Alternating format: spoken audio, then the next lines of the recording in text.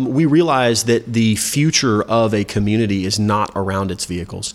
And so consequently, we want to find public transportation directly or very close to our sites. Convenient, reliable, high-frequency public transportation. It's helping drive economic growth. I'm Laura Whitley. In this episode of The Next Stop, how Metro's transit network is attracting developers from the other side of the globe, as well as longtime Houstonians who are ready to trade long commutes for walkability. The Next Stop. The Next Stop. The Next Stop. Metro's podcast. Increasingly, living close to public transit is a serious selling point in Houston's real estate market. You can see it in the stats. Property values within a mile of the 3 light rail lines rose about 31% from 2014 to 2017, and 65,000 people now live in the greater downtown area, and more are coming. Some will soon call the first high-rise ever built in Midtown home. Caden USA, a company based in Melbourne, Australia, is developing that site. We're here now with Derek LaRue, the Chief Operations Officer from Caden USA. Thank you so much for joining us today. Thank you for the invitation. Happy to be here. So we're actually recording this interview in the mock-up unit for the new property that's being built right now in Midtown. And tell me a little bit about it. Yeah, so we're here at 2850 Fannin. This will be the first high-rise residential product in Midtown. With 357 units of multifamily offering, we're very excited to bring a very modern taste of interior design and architecture to Midtown. With a little bit of Melburnian flair from our roots in Melbourne, we hope that this is a really interesting product for the residents here. So, you mentioned Melbourne and Melburnian. That's not a term you hear often. Tell me a little bit about the company. Right. So Caden USA comes from Melbourne, Australia. Over 17 years ago, the company was started in Melbourne, and we became the largest private developer in Melbourne, Australia. About 3 years ago, we came to the United States on an expansion tour and looked around and really, quite frankly, fell in love with this site here in Midtown. We've been here in the U.S. about 3 years now, and we're active here in the Houston area as well as Seattle, Los Angeles, and San Diego.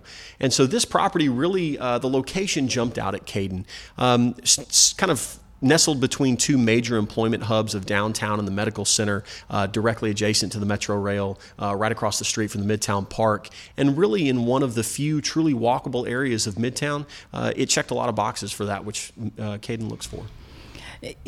And that's pretty exciting to think a company really located halfway around the world chooses right here in Midtown Houston, Texas. Absolutely. There are a lot of wonderful things about Houston from a development standpoint, but then also from a cultural and community standpoint. When Joe Russo, the founder of the company, came here to the U.S., really fell in love with Houston's pro-business atmosphere, but more importantly, the people. Really loved the honesty and the open nature in which he was able to conduct business and really have a great opportunity to talk with people and be embraced by the community. And really enjoyed the walkable lifestyle of Midtown. That was one of the first clues that this was a place we wanted to be long term. The opportunity between the bars and restaurants and lifestyle offerings, the Match Theater, the Metro Rail, the Midtown Park, it really does create a community lifestyle that can't be duplicated. You've mentioned Metro Rail a couple times now in your comments. Tell me about how that option, that availability to transit played a decision in developing this site. Absolutely. It's one of the very high-level factors that we look for in a site. As we see not only a shift in the generational lifestyle, but also a dramatic increase in the cost of owning and operating vehicles, we realize that the future of a community is not around its vehicles. And so consequently, we want to find public transportation directly or very close to our sites. And so the Metro Rail, with one stop away from where we are right now, was a fantastic opportunity for us to maximize that. It's a concept that in Melbourne is very normal. With a very dense urbanized area, it really is a necessity for the generation that's coming in a lot of these cities. Houston's a bit behind in that concept, but they're working towards it. And I think the transit-oriented development that'll follow will be a big factor in how Houston grows in the future. Well, in the population projections for what's going to happen in Houston over the next 40 years, definitely. Absolutely. With the growing population we have here, not only in the larger Houston area, Midtown has doubled in size in the last 6 years. And so as we re-densify inside the loop, it only stands to reason and logic that we would then come back in and focus on transportation. Eventually, we cannot build enough roadways to move the people we need to. And that's really where, in my opinion, transit-oriented development can come in and help. Houston has a great opportunity with the light rail that we are only now, I think, realizing as developers how to maximize. Now, you develop projects, you mentioned, all over the world and other places here in the United States. I think you mentioned Seattle. Mm-hmm. Seattle has a pretty robust public transit system. How important is that access as you all are choosing developments and looking at where you're going to locate your next project? Outside of employment hubs, it's probably the second or third largest factor we look at. As lifestyle changes, people don't want to be burdened by a vehicle, either with the cost or the upkeep or just the simple management of it. And so we're finding that in these dense urban areas where communities have really embraced things like Bird and Lyft and Uber and all these alternative transportation methods, that public transportation is the backbone of all of that. And so we look for that in almost every acquisition we do. That's really exciting to hear. And it's a multimodal approach is really what we're talking about. Absolutely. I think that for the heavy lifting, so to speak, public transportation will always be the backbone, but it is multimodal. And what's interesting is it's embraced. There has not been a very long adoption period for a lot of these folks in the major metropolitan areas to be totally comfortable with these opportunities. How do you picture this neighborhood in the next 10 to 20 years? That's a great question. I think there's a really unique opportunity for Midtown to grow into a unique community.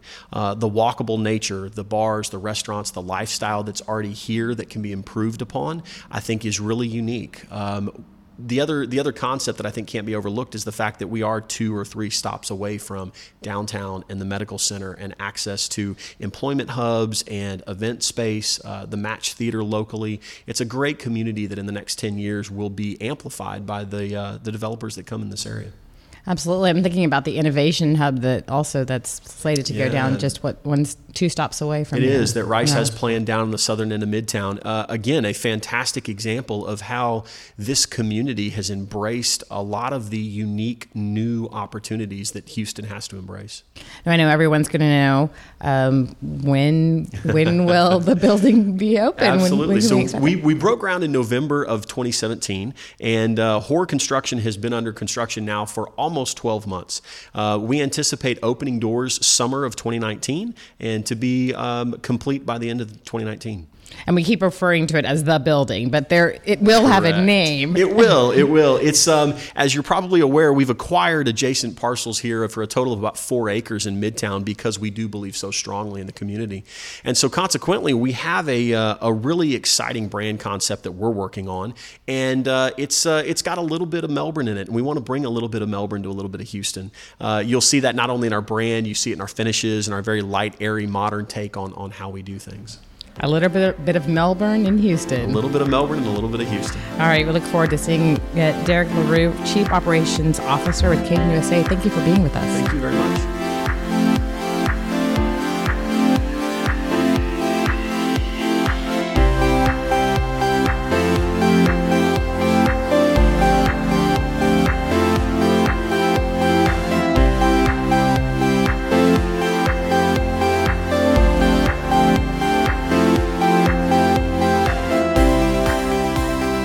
We're now joined by Bill Baldwin, who's somebody who knows very well about the importance of transit and the role that it plays here in Houston. And you know that pretty intimately because of your role both in the business community and also in terms of civic duty. Can you tell me a bit about that? 20 years of doing real estate in the city, I've seen how it's progressed from one mindset to today's mindset where people really do want to be in a walkable location. They don't want to get in their car to drive everywhere else like they used to. And so I see it, actually every day in my role as the broker and owner of Boulevard Realty. And then, of course, my experience on the Planning Commission leads me to really delve into what are walkable places and what can we do to enhance walkability within the city. So in terms of walkability and meeting those needs for your clients and what their requests are, what are some of the key things that need to be available to achieve that goal?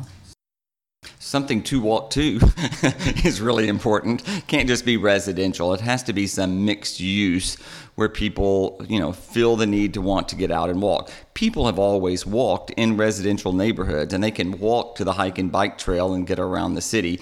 That's not exactly what they're looking for today. They're looking for something to walk to Buchanan's Nursery, to walk to Liberty Kitchen, to walk to Sonoma Wine Bar. They want something to walk to.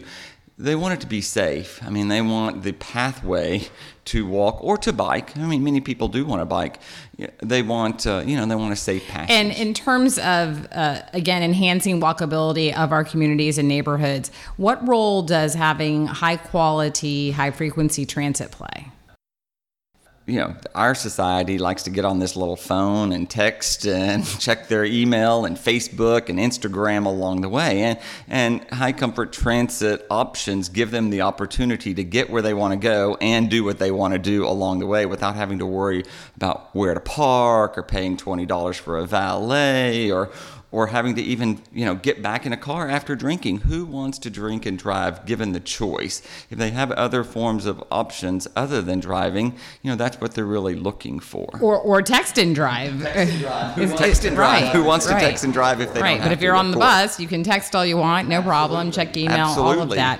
In terms of your business, have you seen a shift in terms of properties that do have that access to transit and high quality transit versus those that don't? Oh, clearly people want to live close to a transit option and a hike and bike trail. Both. I think both. We've seen the activity in those areas. I have people who will choose closer to a major thoroughfare, a Studewood or a Heights Boulevard or 11th Street, as opposed to being further into the 200 block of Balin, which is 9 or 10 blocks away from it. They're definitely looking for options with the easiest opportunity to have multi-modes of transportation available to them. Some of that is walking, some of that is biking, some of that is metro rail, some of that is a bus. And in terms of the property values, can you tell me what you see? Clearly, even the homes that would have been undesirable because they were close to the edge of a commercial hub 15 years ago, now are the first to go, and of course they've risen in value significantly. I can't predict the future. The law doesn't really allow me to do so, but I see this, it's supply and demand, and you're seeing the supply doesn't really increase, but the demand does. And as the demand increases, people are recognizing they don't just want to stay in their houses anymore. One of the beautiful things about house styles similar to the Heights is that we had these porches, and people tended to be out on their porches and yards versus in suburbia, you tend to be in your backyard. There's more connectivity. That's part of this really interesting phenomenon of not only do people want transit-oriented, they want this connectivity with people. They want connectivity with their neighbors. They want engagement. And so they're willing to have people park in front of their house, and they want more people to walk in the sidewalk. They want this level of sheer community that you haven't found typically in Houston, in decades before. But you bring up a good point. I was riding with one of our frequent customers just the other day, and he was talking about how they knew the different people that ride his route. They know each other. They kind of look out for each other. It's about community. Absolutely. It's the engagement of walking the dogs too. You're finding other dog walkers, you're finding other bicyclists, you're finding other walkers. And so, you're kind of encouraged. Activity breeds activity, in my world. And so that's what I think you're seeing is more engagement than ever before. Certainly there's overflow parking, and there's a bunch of different people who, it's not my neighborhood is no longer made up of consumers from my neighborhood. There are people commuting to my neighborhood that have never even considered it before. And so it's kind of interesting. The restaurants and the wine bars and the patios now have this certain high level of community engagement that we didn't have before. In terms of the future, do you... in this episode, we're also looking at a new development as well. As far as what you're seeing, do you think that this is sort of the trend of... I clearly see it as the trend and the way that the city's headed.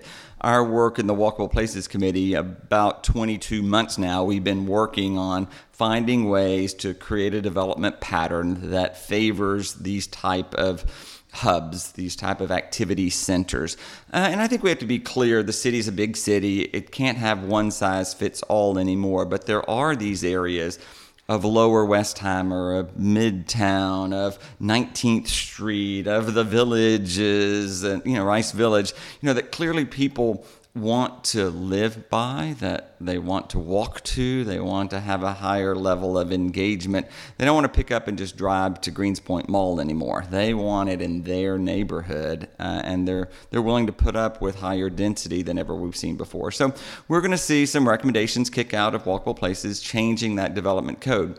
What I have found is if you have a 25-foot setback and one more strip mall and one more parking lot in the front, then if that's what your code reflects, that's what you're going to get. You're not going to get and ask and beg for people to come for a variance. So you're going to find some places where you change the code and they're going to be reflective of what it was that we really want in a city that becomes more and more walkable every day. And ultimately, it's more sustainable. It is. It's the way communities were built 100 and 200 and 300 years ago. All of us that travel go to these cities around the world and they see this high level of engagement and they wonder, why don't we have it in Houston, Texas? And the weather's not the excuse anymore. We have air conditioning almost everywhere people want to go.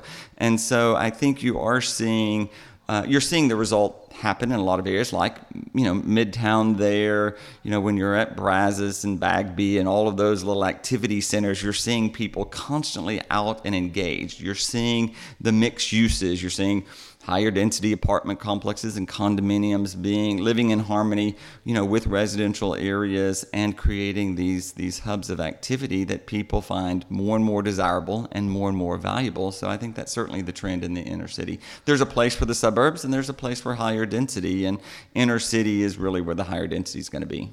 Well, I really appreciate you sharing your perspective. I know you said you're headed down to City Hall and you're going to ride Metro, huh? Yeah, I'm going to ride Metro today. Yes. Wonderful. Well, thank you so much for being with us. Thank you. I appreciate it very much.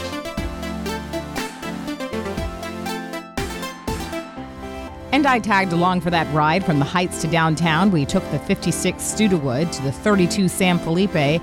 The total time, including transfer, was about 30 minutes. We kicked back, continued talking, and let the Metro operators worry about the driving.